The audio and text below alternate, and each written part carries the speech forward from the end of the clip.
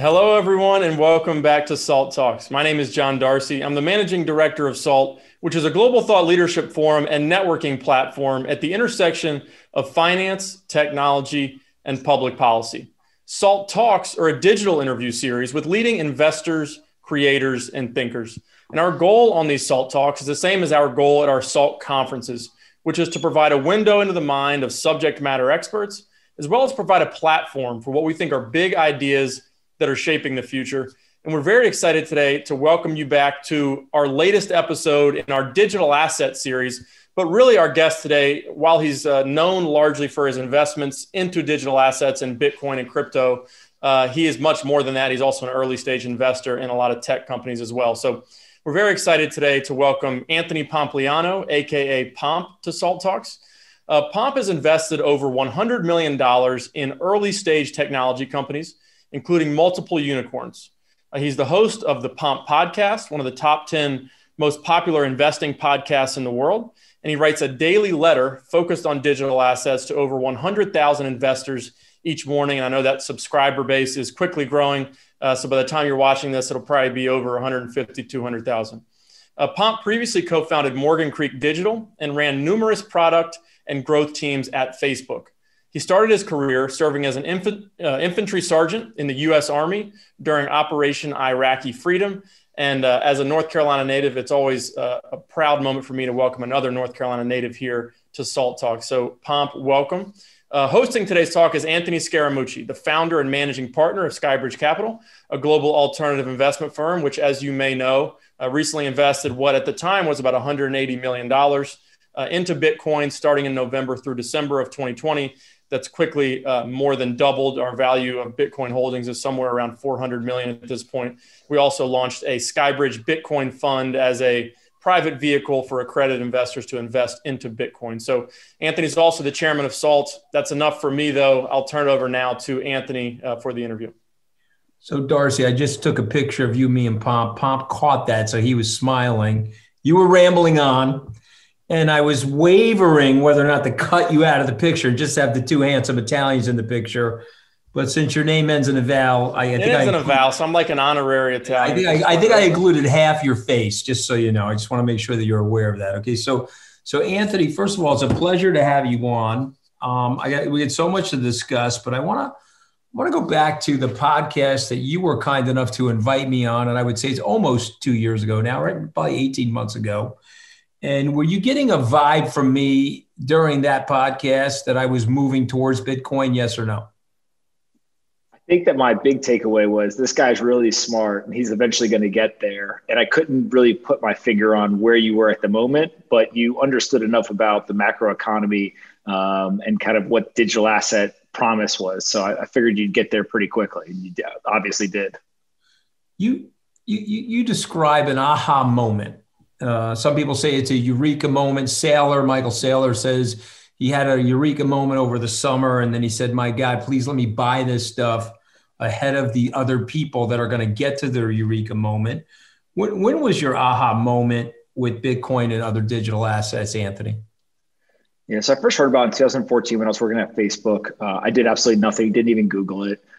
In 2016, I had a young guy who was a freshman in college pitch me on mining. And that was really when it kind of hit me. My father's been in the data center business for 40 years. And so when I saw mining, it basically was data centers on steroids, right? There was better unit economics. There was persistent demand for the computing power. There was no sales force, et cetera. And so that's really what started kind of the journey for me. I went and I bought some mining equipment. I set it up and cash flow started coming in. And from there, it was kind of just how far down the rabbit hole can you go to today. Okay, I want to be the Bitcoin skeptic. Okay, I'm gonna put my this is my Skybridge Bitcoin hat on, and since I have a full head of hair, I don't like wearing hats, so I'm gonna reverse it. Oh, wait a minute, there's a Bitcoin sign on the side there. I'm gonna sideways the hat. Okay, so now I'm gonna be a Bitcoin skeptic. And, it's worthless, Pomp. All it is a cryptographic encryption on the internet. What is the big deal for that? Goldman Sachs just said that it's irresponsible to put it in the client's accounts. what I find ironic is Coinbase is going to have a larger market cap than the 151-year-old Goldman Sachs when it goes public. But I want you to explain to the fear, uncertainty, and doubt crowd, the FUD crowd, what they're missing. Yeah, look, I think that the first thing to understand about Bitcoin is it's simply just a open, decentralized digital protocol. And all that means is that anyone with an internet connection can essentially use this open protocol. And so what it's used for is to send value back and forth. And so we use all kinds of different payment systems in the kind of traditional world, whether it's Visa, MasterCard, you can use all sorts of banking, ACH, SWIFT, all these different things. And what we find with something like Bitcoin is that there's two key, I think, improvements on those legacy systems. One is that it is decentralized, meaning that it is not controlled or owned by any one individual or organization. And also, two is it is a artificially capped, deflationary, hyper secure asset, meaning that no one can create more of it. And so I think in today's macro environment, what you're finding is there's two types of people who are basically finding this valuable. There are people who are using it as a store of value. They're saying the dollar is guaranteed to lose value. And based on Bitcoin's market structure of a fixed supply asset, if demand continues to rise, then you are guaranteed to have your purchasing power grow over time, have the US dollar price appreciate. And then there's a second group of people who are using it as a medium of exchange. And that medium of exchange essentially allows people to send money or value anywhere in the world at any time, near instantaneously for very low cost, without asking for permission from anyone. So if you want to send it to any other person with an internet connection in the world, you can do that. And so I think that those two key kind of use cases are really driving the growth of an asset that 12 years ago didn't exist. Today is a $700+ billion asset and kind of continuing to grow at a pretty aggressive rate. Okay, so Anthony, I took my hat on because I took the hat off because I was really starting to believe you. I was getting excited, but I got to put the hat back on now. I'm putting the hat back on, okay? And I got to ask another skeptical question because there are a lot of fuddy-duddies out there. There are 70, 89-year-old people. There are people my age that act like they're 150, and they think Skybridge Capital is crazy. You're crazy. Michael Saylor is crazy. And we're selling nothing. And we're making a greater fool bet that there's a greater fool out there that will buy what's in our portfolios from us at a higher price than the price that we bought it at. Why are they wrong? What is the fundamental mechanism that you're looking at from a metric point of view to measure value in Bitcoin? Yeah, well, the first reason why they're wrong is because my Bitcoin is not for sale, right? And so it doesn't matter what price somebody offers me, I'm not selling the Bitcoin. And so the greater fool theory would be that I bought it at a low price and somebody's going to pay me at a higher price and then I'm going to give it to them. But that's just not the case. And it's not the case for many Bitcoiners. What they've done is they've fundamentally shifted from a dollar denominated world to a Bitcoin denominated world. And I think that that's a really key piece. And you see this in the data in terms of 60+% of Bitcoin hasn't moved in the last 12 months. Even though there's been hundreds of percent of upside, there's been 50% drawdowns in a single 24-hour period. Through all of that volatility, 60+% hasn't moved. And so these people have a very deep-seated belief that this is an asset they're going to hold for the long period of time, regardless of what happens to the US dollar exchange value of it. And I think that when you start to really look at how do you value something like this, price is simply a determinant of supply and demand, right? And the beauty of this asset compared to most markets is that if we look at other assets, we essentially have to do work and our best estimate as to what the supply will be and also what the demand will be, right? There's two inputs into the equation to determining the price today and then what the price will be in the future. When it comes to Bitcoin, one side of that equation is not a variable. Right? We know with 100% certainty because we can verify in the code exactly what the total supply of Bitcoin is, what the circulating supply is, and what the daily incoming supply is. And so that verifiability of the actual supply side of the equation means that we have 100% certainty and we can kind of know what that input is. What that then leads to is an analysis on the demand side of the equation. And what people then want to speculate about or debate about is why is demand increasing? Why will demand continue to increase? And I think that that's where you get the spectrum of arguments, everything from store value to medium of exchange. I personally believe that Bitcoin is at least a 10x better improvement in the technology from a store value standpoint than gold. Many people probably think it's even higher than that, could be 100x or better. And so when you see that kind of very significant improvement from a technology standpoint and a store value, what you're going to find is more and more capital will flow into the asset. And as demand increases for a fixed supply asset with a known supply schedule, the price will continue to appreciate. And so 5-6 years ago, you could have made the argument, hey, there's not a lot of trading volume. This is kind of a speculative asset. The market may be manipulated. All of these kind of detractions that I think a lot of people did make. Today, when you kind of fast forward, what you find is you've got an asset that has tens of billions of dollars in daily volume. It's on regulated exchanges. It's held by many of the kind of most well-respected financial institutions in the United States. And the price has pretty healthy, pretty high volume price discovery. And so what I think Bitcoin is worth is obviously what the market has determined. Today, that's sitting around $36,000, $37,000. And then the big question is just how deep is your conviction that demand will continue to increase in the future and price will kind of be a proxy or a result of that increase in demand. But Anthony, this was a penny. Then it went to $1. Then it went to $400. Now it's at, let's just call it for the sake of where we are today, $37,000. Haven't I missed Bitcoin? Haven't I missed the run in Bitcoin? Isn't it fully priced at these levels if you given where it started? Yeah, I mean, look, any asset starts out at a low price and then has volatility. It can go up, it can go down. If you look at something like Amazon, I think Amazon stock when they IPO'd in the late 90s was $18. Today, Amazon's price is over $3,300 per share. And that's not a straight line, right? There's all kinds of splits and everything along the way. Lots of volatility. Amazon stock at one point dropped over 90%. There's also kind of double-digit drawdowns on an annual basis. The average intra-year drawdown of Amazon stock is over 30%. And so when you have a highly volatile asset, the reason why that's happening is because there's innovation. There's a repricing of the asset, right? The world is trying to figure out what is this worth. And so if you had looked at Amazon stock at $18, you could have looked backwards and said, oh, I could have invested in the seed round or in the Series A. I missed it. Now it's a publicly traded company and there's going to be no returns. You would have been wrong. If you had then waited till it was 100 or 250 or 500 or 1,000 or even $2,000, you still along the way would have thought, oh, I missed it.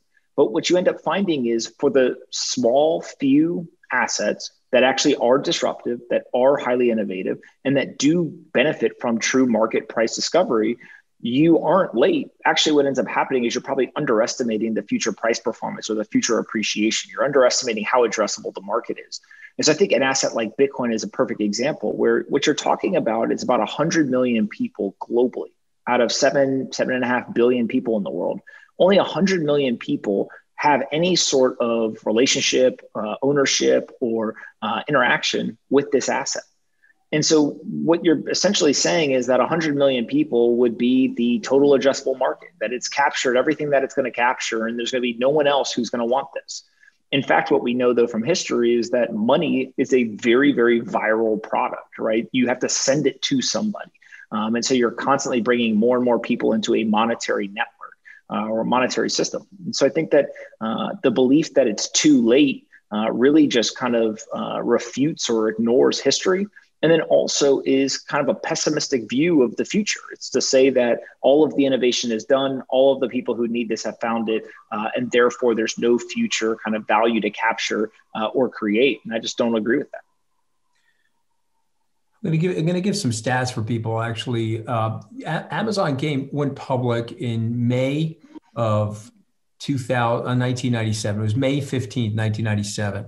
If you put $10,000, Anthony, into Amazon, it's worth $21,140,000 as of yesterday's close. And so if you accept, which I have accepted, that Bitcoin is actually a monetary network akin to what Amazon is a retail network, which Google happens to be an ad and search network, then Bitcoin has a lot of room to go given that adoption number that you just presented. I'm going to turn it over to John in a second because he's a millennial and he thinks he'll ask smarter questions than me, Anthony Pompliano. But I'm going to try to ask one last quasi. Anthony knows it's true. The young Anthony Pomp knows it's true. But continue. I'm going to try to ask one more, which I happen to think is a smart question, but I want to get your arms around it. And this is about banning Bitcoin. It's about banning Bitcoin in China.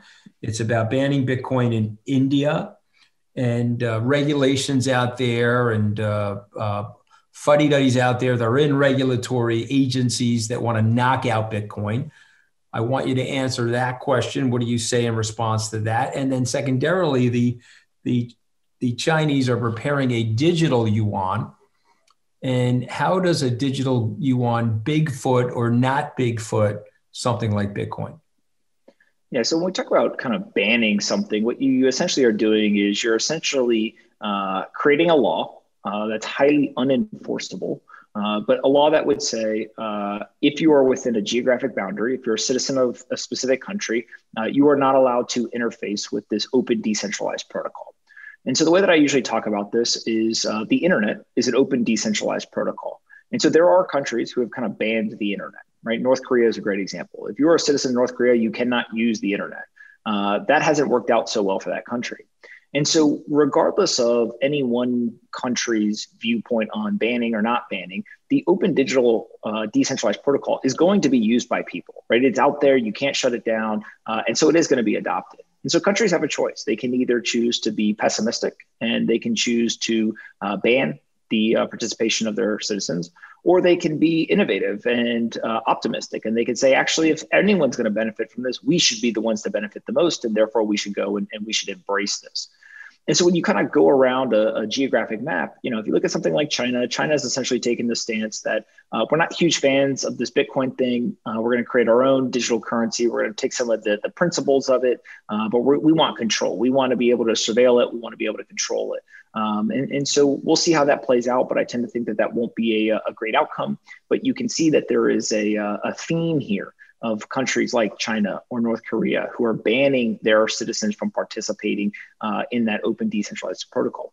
If you look at something like India, there's a legislation that's recently been proposed that would outlaw the participation in Bitcoin and other cryptocurrencies. The legislation is actually misinformed in that they call them private currencies, but there's nothing private about it. It's an open, kind of publicly available. Anyone with an internet connection can interface with this. And so you can't actually enforce a ban, but what you can do is you can threaten people and all of that. What we know is that when a country does ban their participation, you can look at somewhere like Pakistan, who banned the participation in Bitcoin, but a key thing happened. Adoption went up and not down. And so even though they proposed and eventually passed legislation that banned their citizens from participating, it actually drove more adoption, not less. And this came from not only mining it, right, from a cash flow perspective, but also people who wanted to participate in the digital economy, who wanted to freelance, who wanted to kind of do work and get paid. Well, in Pakistan, they can't get paid in some other currencies. And so Bitcoin became this kind of censorship resistant way to ensure that they got paid for their goods and services. And so I think that is kind of a word of caution for people in the United States. And, there's folks, everyone from some politicians to people in the regulatory world, all the way to Wall Street, asset managers who believe that America should ban Bitcoin. And what I continue to say is that couldn't be more of an anti-American view of the world, right? The view that, hey, there's a piece of technology. That piece of technology is going to be used by people all around the world, regardless of if they are our enemy or our friend. But we, as in the United States, are going to select to opt out, to prevent our citizens from embracing this new piece of innovative technology because we deem that some other country may benefit from it as well. And so people who are advocating for the banning of Bitcoin are no different than people who would be advocating for the banning of the internet in the United States. They essentially are asking the US government to sanction US citizens, to cut us off from this new digital global financial system. And not only do I think it's un-American, I think it's a dangerous point of view, right? It's a misinformed point of view. And so I think that what we're going to end up with is we've now got Bitcoiners in Congress. We've got Bitcoiners on the Senate Banking Committee. We've got Bitcoiners inside many of the largest financial institutions in the United States.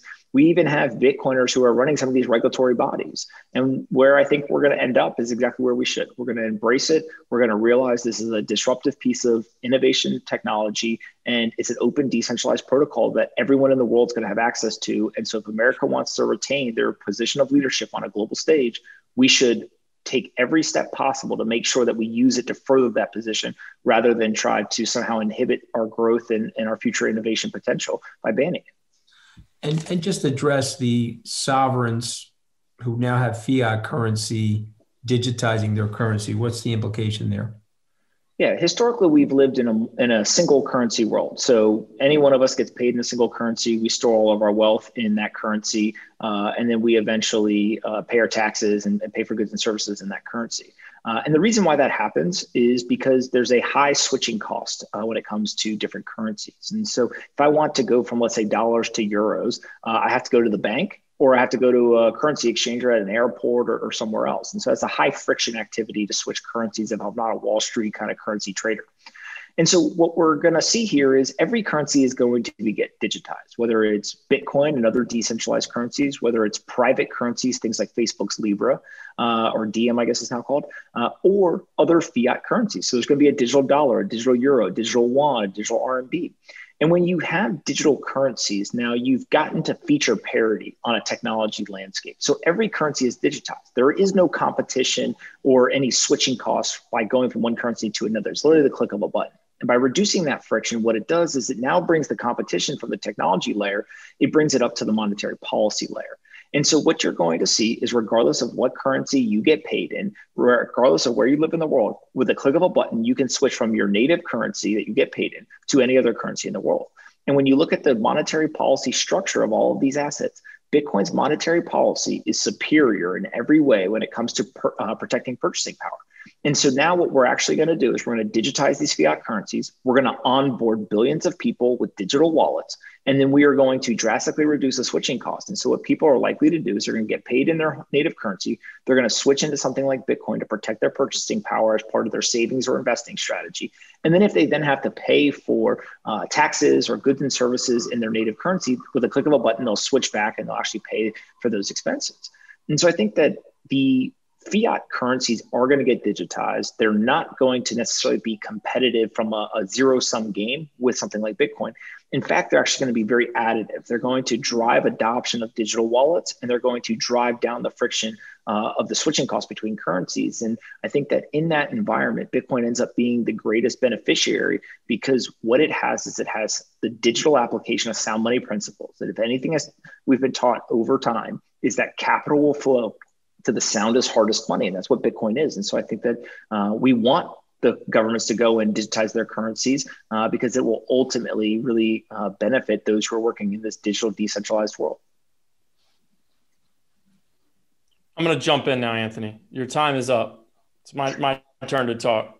So Pomp, Michael Saylor has become a great friend of ours. As we've done our journey into Bitcoin, we've hosted him on 2 Salt Talks. He hosted his own conference recently that was focused on Bitcoin for corporations. So he was a pioneer in that space. He owns, I don't know, $1 billion odd, maybe $1.5 billion worth of Bitcoin today. He had a great session during that conference with Ross Stevens from NYDIG, or from Stone Ridge, which is the parent of NYDIG, who's a really impressive player in the space that's bringing the institutional world into crypto in a really effective way. And Ross gave a tour de force on sort of the macroeconomic backdrop for why he had his eureka or aha moment on crypto and on Bitcoin specifically. How much, in your view, was Bitcoin, as Elon Musk tweeted, sort of inevitable, that people were going to learn about this one hell of an invention, as Ray Dalio called it? And how much of it's driven by the macroeconomic backdrop, this massive expansion of the money supply, money printing by central banks? So did it just accelerate a trend that was already happening, or what's your view of sort of the macroeconomics and how that's driving the adoption of Bitcoin? Yeah, look, I think that what's really interesting about Bitcoin is I have yet to meet somebody who spends the time, is open-minded, intellectually curious, does the work, learns about Bitcoin, can explain it back in very simple terms, right? Kind of showcasing their understanding, and does not believe that it will have a place in the world. There may be disagreement in terms of how important it will be, or how large it will be, or who will hold it. But I have a very hard time finding anyone who says it will be worthless, right? If they've kind of done the work and become educated on it. So I think that's kind of a key piece. And so what that tells you is that as more and more people learn about it, the inevitability of understanding this will be a thing was always there. Now, what I do think has happened is in the macro environment in terms of monetary policy intervention, and frankly, just a lack of discipline across economies and central banks, is that we essentially had a $3 trillion marketing campaign, or almost $4 trillion marketing campaign running in the United States last year for Bitcoin. And really what it started out as was, hey, there's a public health crisis that is going to lead to an economic crisis. When that economic crisis happens, we are going to have elected officials in the Federal Reserve that's going to step in. They're going to intervene. They're going to manipulate the market to try to mitigate short-term pain. When they did that, anyone who was paying attention said, wait a second, they're going to print a lot of money. There is a fear of inflation, whether it comes or not. We fear that the inflation is coming, and therefore there is a potential issue at hand.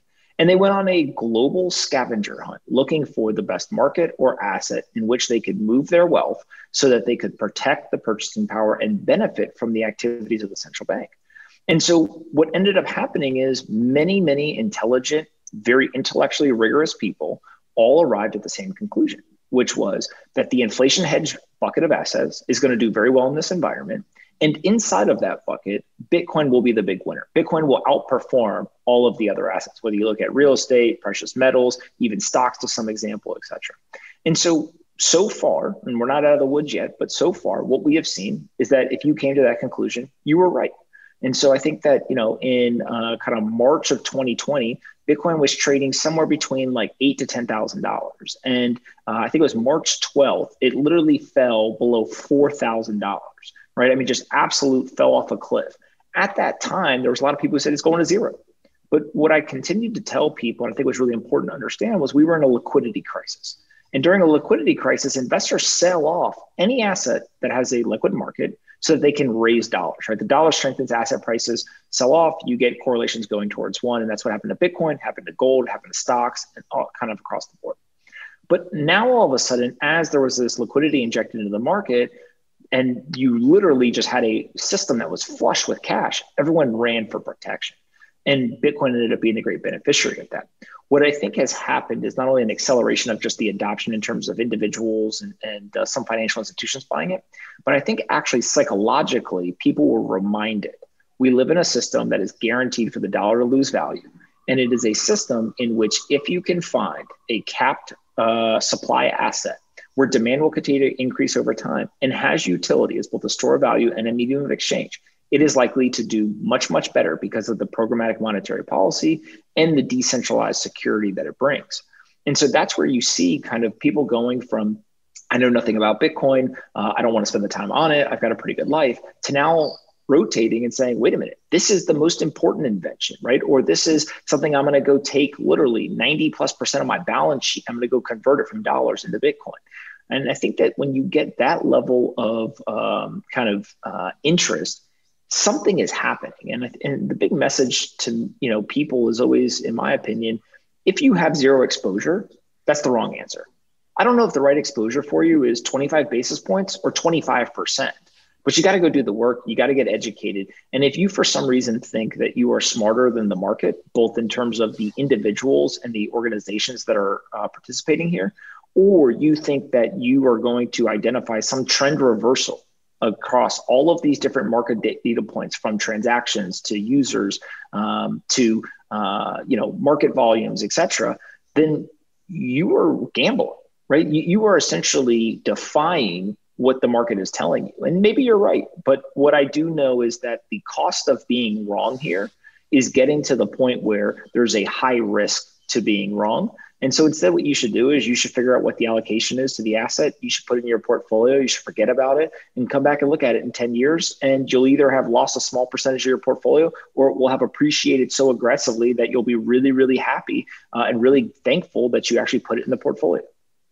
Yeah, one thing I've read, you do a lot of writing and you do a lot of podcasts as well. You talk a lot about investing in things with asymmetric outcomes. And so I think everybody goes on an intellectual journey with Bitcoin. And for me, it was just the notion that you mentioned that it's just asymmetric, right? I mean, the likelihood of it going to zero seems very low at this stage. It feels like the horse is out of the barn, crossed the Rubicon, whatever metaphor you want to use. But the asymmetry that's there seems so compelling. And it feels like one of the reasons why corporations now are listening to Michael Saylor. There was several thousand people on that call he did, the virtual conference that he did, basically where he's opening up the playbook in an open source type of way and explaining to people, okay, this is how I did it. This is why I did it. And the interest level from, not just CFOs and executives from small companies. These are major companies saying it might be a risk for me to hold dollars. So what would it hurt for me to put a small portion of my balance sheet into Bitcoin? Is that sort of your analysis on why corporations are looking at this?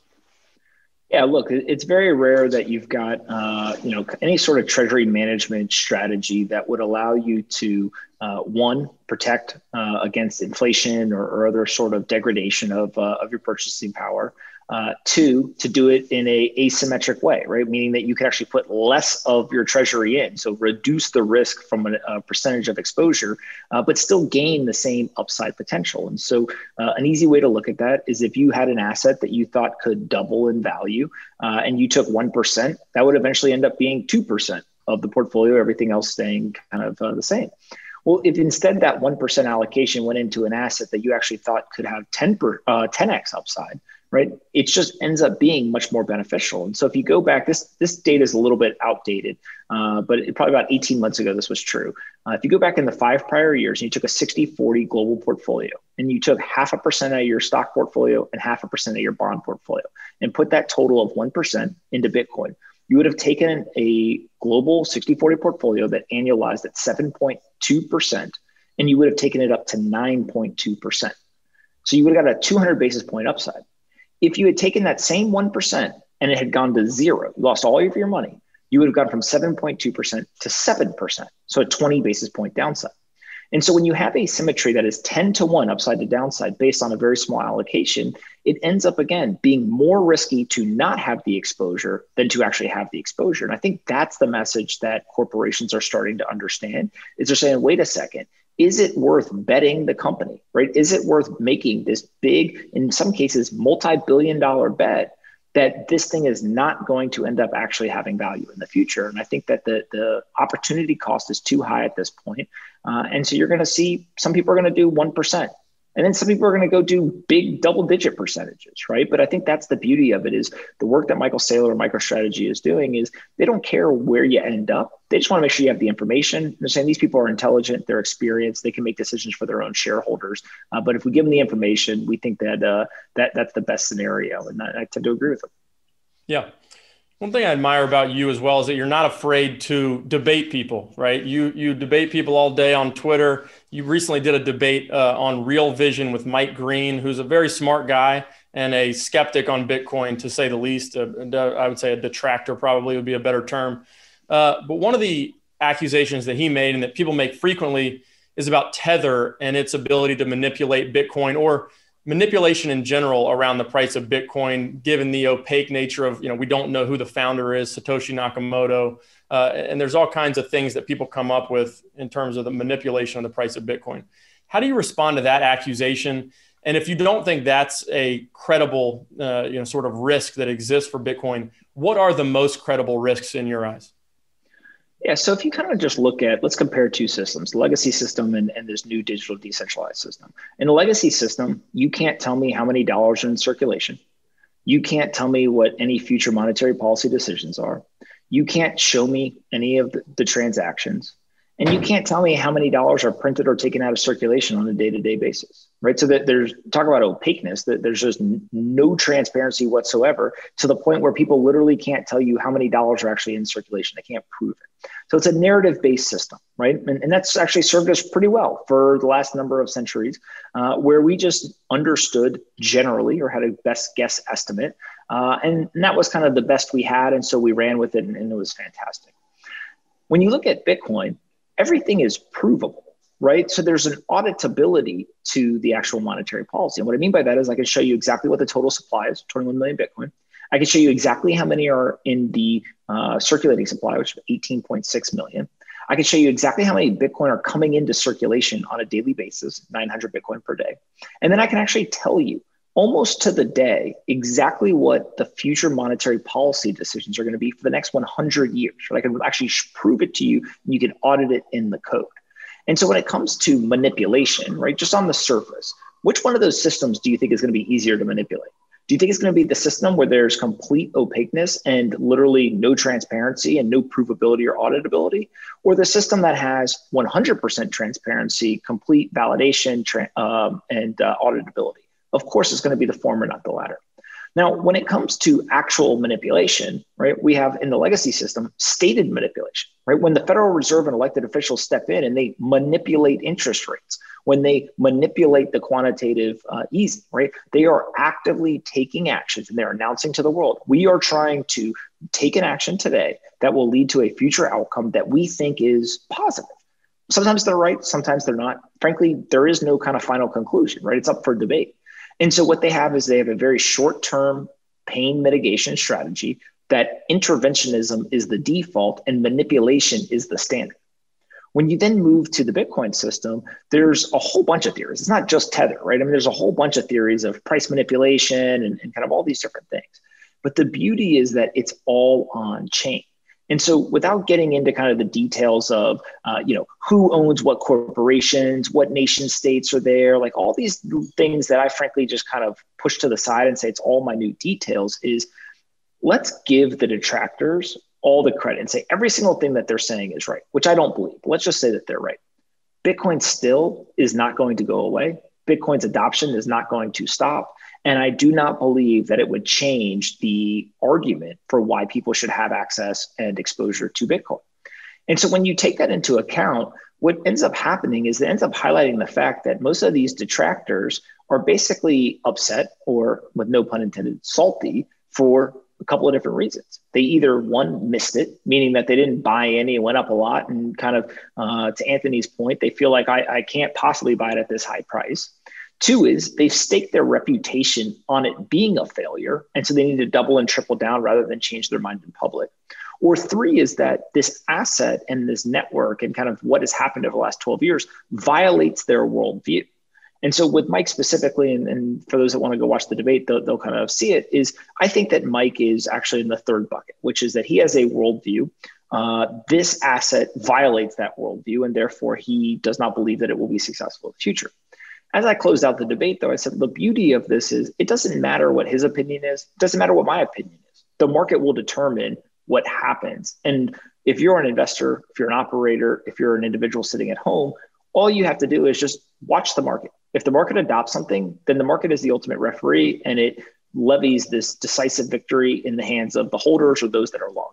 If the market rejects something and the price goes down and adoption dissipates, then the market has levied a decisive victory in the hands of those who are short or those who are the detractors.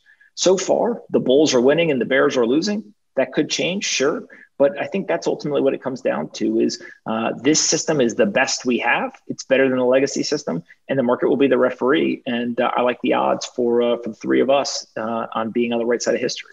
Yeah, and it's something Bill Miller, the legendary, people call him a value investor, but to your point, he's a guy who adapts with the times. And when he sees the environment change, his mindset changes. He's not crystallized in the way he thinks. He's got more pliability in his brain still as a guy who's been in markets for many decades.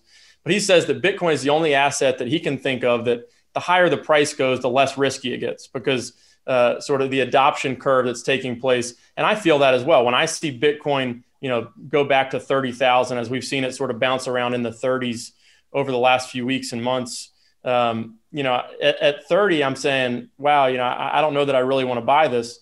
When it gets back to 40, I'm saying, okay, I gotta double down on my position here, and I got to do like your friend Jason Williams and ape into some Bitcoin. But it's fascinating in that regard, the pure psychology that goes into buying Bitcoin. So I want to move. We're Bitcoin sort of maximalists at SkyBridge. Before you go there, Darcy, I gotta chime in for a second. So you're never selling your Bitcoin, but let's say you become very wealthy as a result of your Bitcoin. Then what do you do? How do you just don't sell it? You live in your hoodie for the rest of your life? Like, what's the game plan?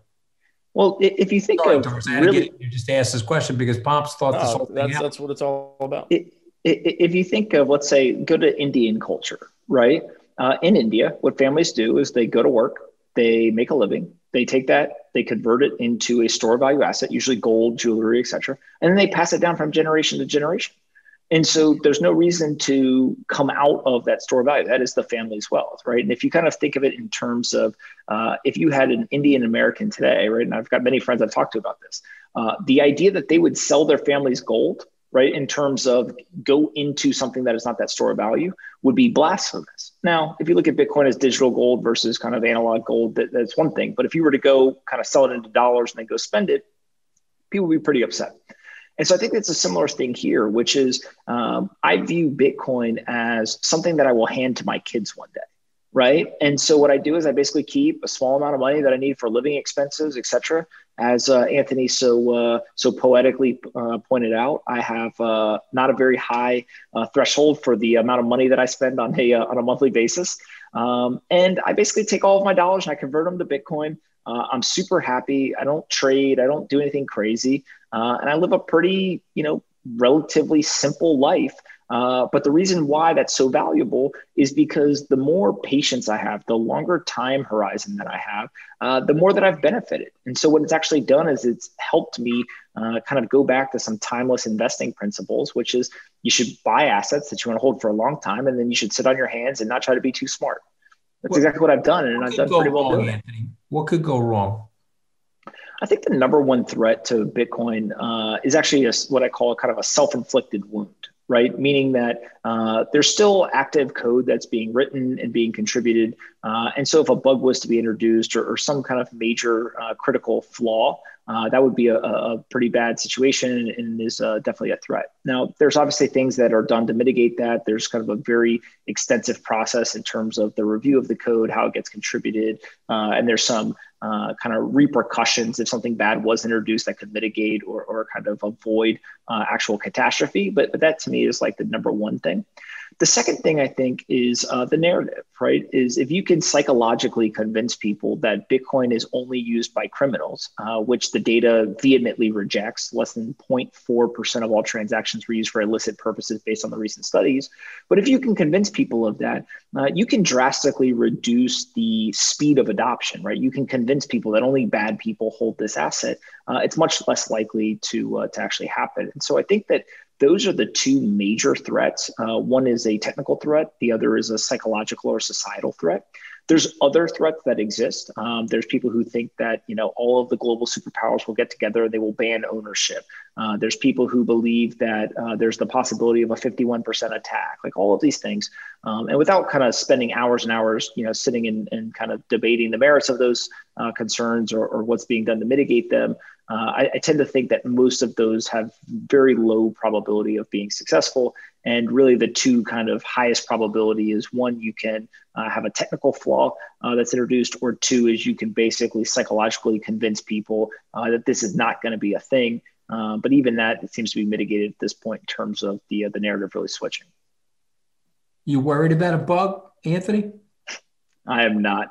I've had the great pleasure of meeting a number of Bitcoin developers.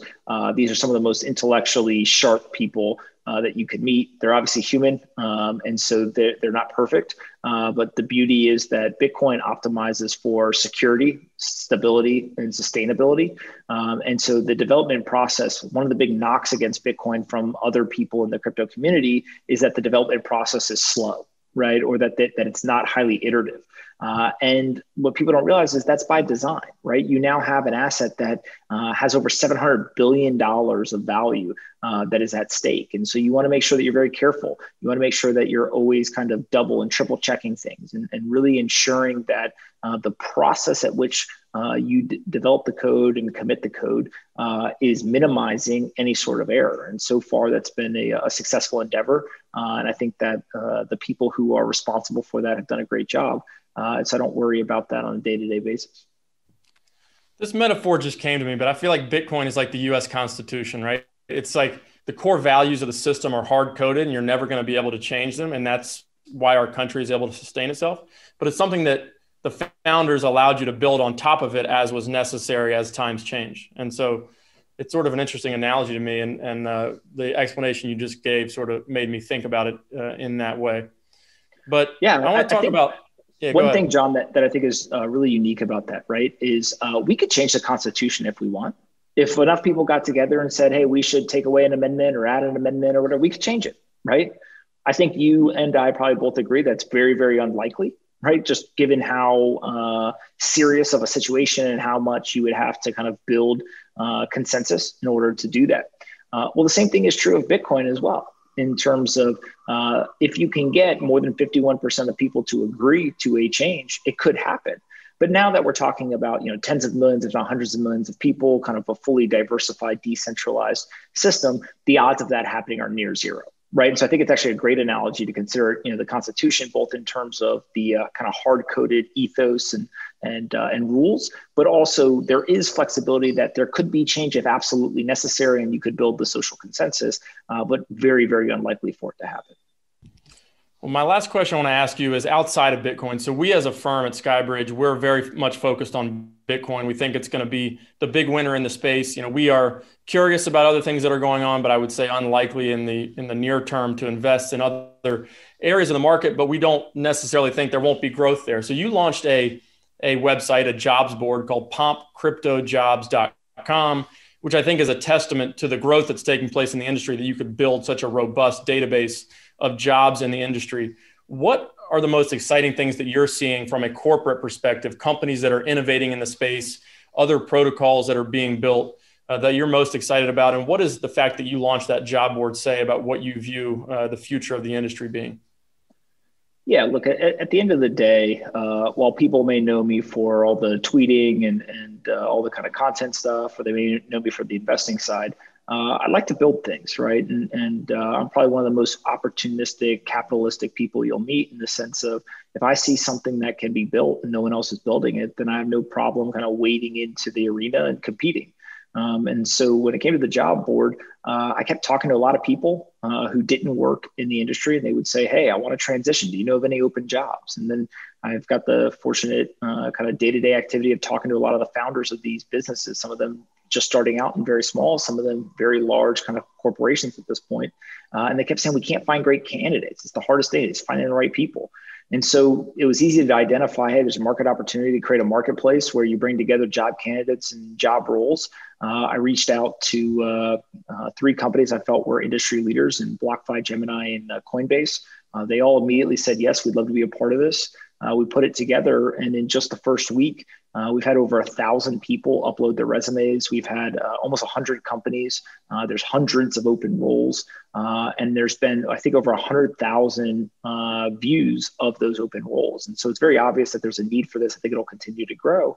But what it ultimately shows is, when you look through that job board, there's all types of different roles, right? Whether you're technical or non-technical, whether you're a finance kind of executive, or you're a marketing executive, your operations, your security, your PR, pretty much go down the line of any traditional industry, all the different roles that are there, those roles are open in this industry. And so I think that if you want to transition to work in Bitcoin and crypto, the opportunities are there. And what really excites me, I think, is the advice I always give to young people who are kind of just coming out of college is, don't start a company and don't go work at IBM.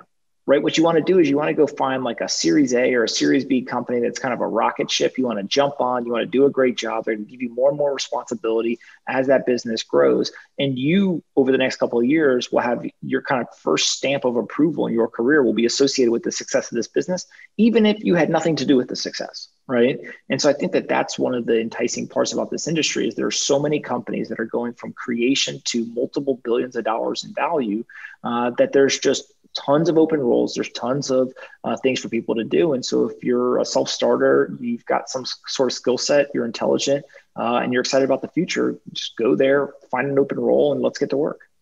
And going back to Anthony Scaramucci's earlier point about Goldman Sachs coming out as another detractor of Bitcoin, you could easily see Coinbase, when it IPOs here, likely in 2021, have a higher market value, market cap than Goldman Sachs, which I think says it all. But Pomp, thanks so much for joining us. This was a lot of fun. Anthony, you have any final words for Pomp before we let him go? No, I'm just, Pomp, you don't need to hear this from me, but I'm proud of what you're doing as an American entrepreneur, and stick to your vision and keep it up. Hopefully we can be helpful to you. Hopefully we get you to a live SALT event at some point. It's hard for me to imagine that you've missed some of these events, but I think you would add something. So I'm looking forward to that as well. I appreciate you guys having me.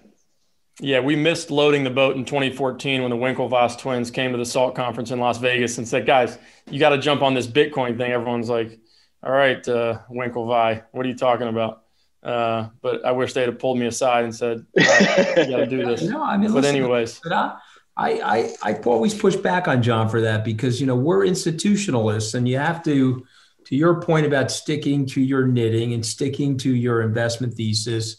I'm more comfortable with Bitcoin at 30,000, believe it or not, than I was at 400. You have the network in place now. You have that scalability, and you have a metrical ability to make an analysis of what the value is. And that's where I think Charmaine from Goldman Sachs is just making a mistake. She's not looking at it carefully enough. Like you say, there's a lot of market participants that are betting against her. We'll have to see what happens. It makes it fun. But we also cautious clients, that you just have to have a small amount of this. I do believe, Anthony and John, this is going to be part of the index matrix that people are going to be judged by on a going forward basis. And so, when you look at an asset allocation model, it includes hedge funds and private equity and gold and stocks and bonds. Well, guess what? It's going to have a sliver of Bitcoin in there and maybe other digital assets. And so you're going to be benchmarked against it. You really have to think about it very carefully. And thank you, everybody, for tuning in to today's SALT Talk and continuing. For those of you who are less familiar with the digital assets Bitcoin space, for continuing to learn with us. And for those who are familiar, thank you for continuing to engage with us and being our partners if you're invested in our Skybridge Bitcoin Fund. Just a reminder, if you missed any part of this talk or any of our previous talks, or you want to sign up and watch our talks live in the future, you can go to our website, salt.org/talks, and sign up for all upcoming talks and view our entire archive. Our YouTube channel also has every episode of these SALT Talks. Please follow us on social media. We're on Twitter, LinkedIn, Instagram, and Facebook. And please spread the word about SALT Talks. We love growing our community, which we've done a great job of during the pandemic. So we're excited to continue growing the digital side of SALT. But on behalf of the entire SALT team, this is John Darcy signing off for today. We'll see you back here again soon on SALT Talks.